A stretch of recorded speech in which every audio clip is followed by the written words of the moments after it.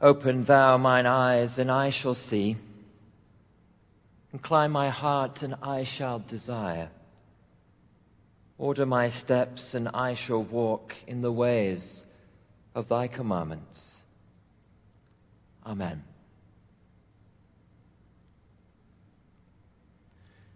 Do you remember when all of this was new? That time when COVID-19 still felt like a novel virus. And how our lives, although changed, were beginning to open up to what could be.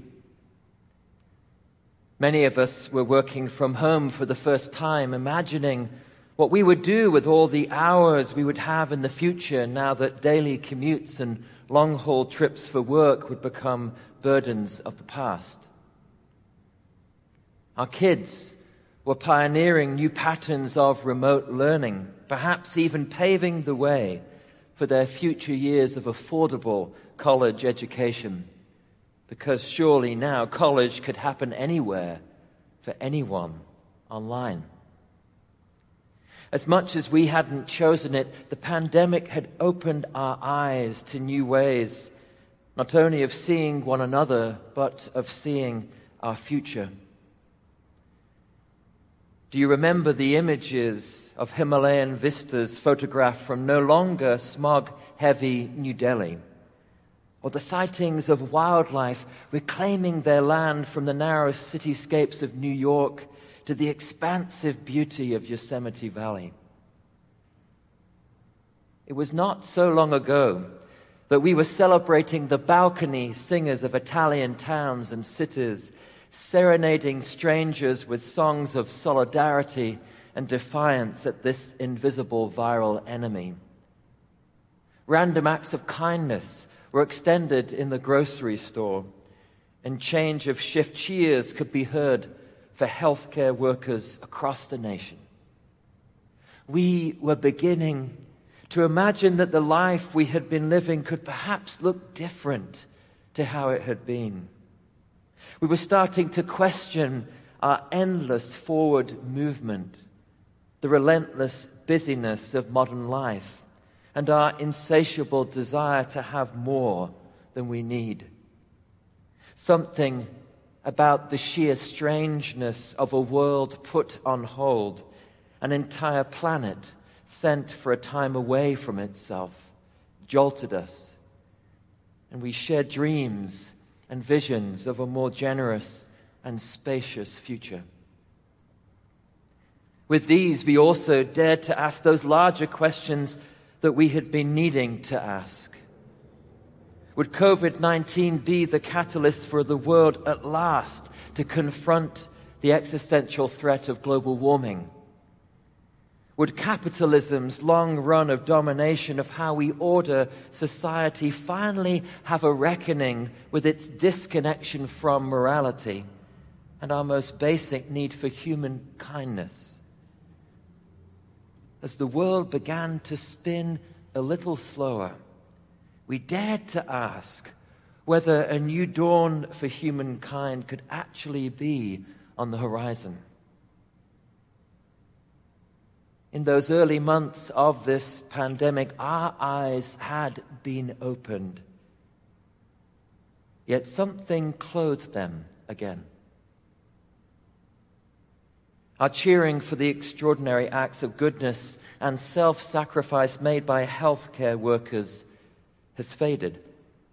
And as millions among us began to flout public health warnings by refusing to wear masks, a form of basic medical protection became a symbol of political maleficence. An army of citizens across this nation gave hundreds of hours of their lives so that you and I could safely exercise our most basic democratic right this fall. Yet their service to country continues to be undermined by political leadership with a more than casual relationship to the truth, abusing the power entrusted to them to govern, trading the public good for political and personal expediency. And right here in Georgia, Even as we can tell the celebratory story of history making numbers of citizens in this state casting their votes, from among those same citizens, state elected officials, including our own parishioner, State Senator Elena Parent, have received despicable threats of violence simply for upholding their oaths of office, actions which this church condemns strongly and wholeheartedly. What happened? How did our talk of a brave new world give way to all too familiar narratives of division and expressions of our lowest common denominator? Well, truth be told, reality bit. The full scope of human nature came into view. As much as we have needed to hide much of our faces from one another during the long months of this pandemic, the split-level nature of this year, utopian visions alongside dystopian tendencies, has merely revealed who we really are. Beings in conflict with our better selves. It is a conflict we feel, that we live into, when the myth we tell about ourselves comes crashing down upon the truth of who we are. Any alcoholic in recovery, or spouses on the upside of restoring their marriage, or any person who has lost good years of their lives to incarceration will tell you how the myth and the truth of who we are potent and oppositional forces. And for life to move forward, one has to overcome the other.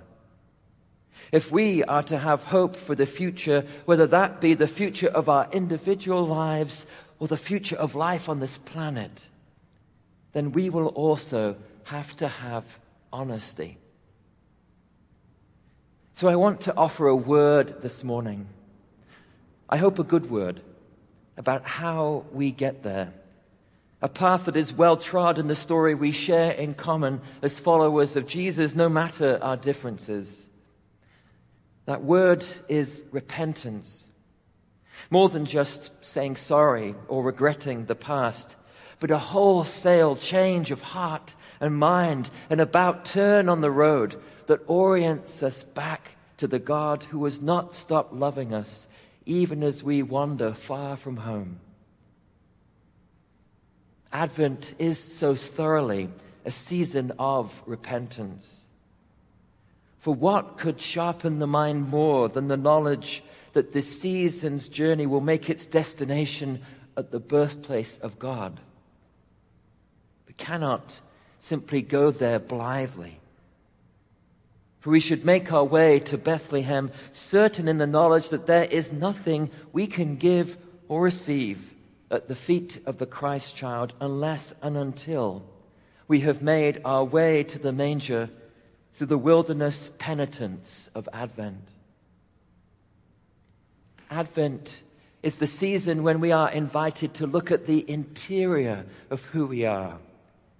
A time for us to question what we carry with us so that we might lay down the burdens of pain and loss and hurt and failure, rendering our hands unburdened enough to receive the gift of new life in Christ.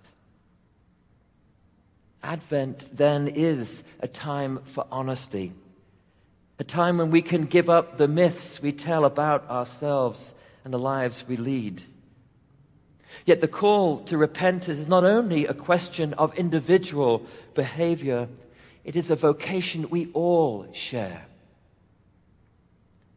Certainly, the events of this summer have revealed that to us with clarity and urgency.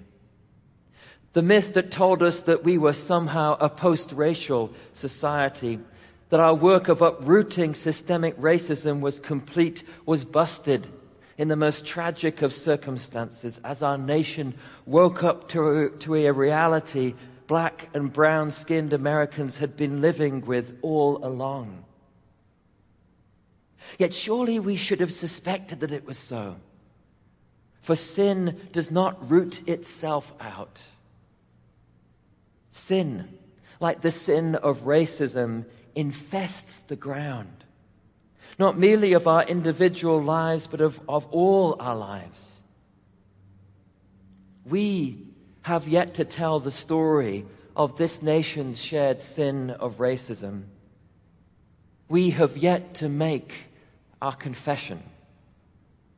For it is only then, when we have revealed our truth to God's gracious power, that we will be able to make our turn on the road and find our way home. Truth's answer to the myth we have been living with is that we all have to repent. That is certainly the theology Mark has to offer us in his gospel this morning. The opening of his account of the life, death, and resurrection of Jesus Christ does not begin with a nativity, no shepherds in the fields, no wise men following a star.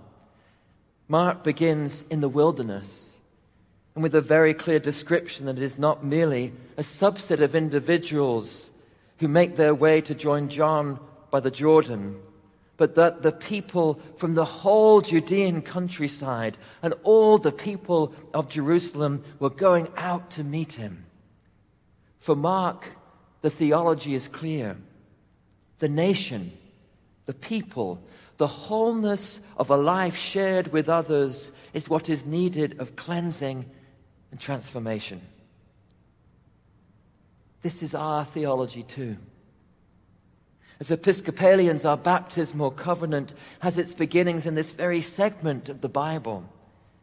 Our proclamation that all people should be treated with dignity and respect. Our striving for justice and peace. Our commitment to seek and serve Christ in all persons. It's not a series of statements about personal ethics. It is a vision of the whole of society. It is a statement of intent for the kind of life we believe we should have with others, and of the kinds of distortions of that life that we should roundly reject.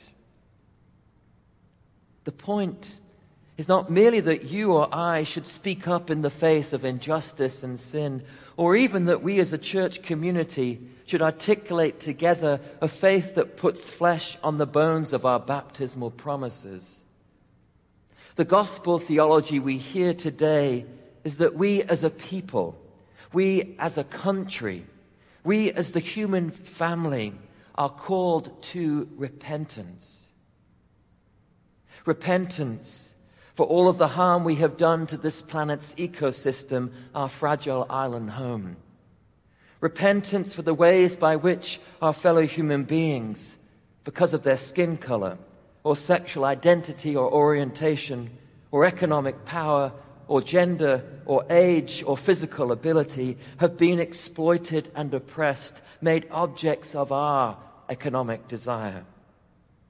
Repentance for settling for a political life and ways of speaking to one another from across the street to over the internet that are laced with malice and misinformation. Repentance for our indifference to other people's pain and need and loss. Repentance for all the ways we have together fallen short of the glory of God. The gospel of Jesus Christ is not milk toast. It is not an easy nor a cheap grace. Not because it intends to place before us an unassailable barrier to change, but because it takes our sin seriously. There are times when we should leave our gathering as the body of Christ soothed and serene. Yet there are also times when we should head back out into our lives unsettled, disquieted, no longer at ease in this old dispensation that the world has fashioned for us to live in. Dear saints of God, remember that this was a year when our eyes had been opened. We had seen a vision for a world, for a way of sharing life with others that was so much more than the worst thing we could say or do or be. Let us remember the future we had begun to imagine. Let us take up the opportunity that lies open before us to make a turn in the road and find our way home. Let us be a people of repentance who will share our stories without fear and name that which has held us back from the kind of lives God calls us to. The world needs people who will see more of the promise God sees in all of us. It needs people like you, born from above in the waters of baptism, eyes open and hearts awake to the kingdom of God. Prepare the way of the Lord. Make his path straight. And remember, the future we can still share. For God is making all things new.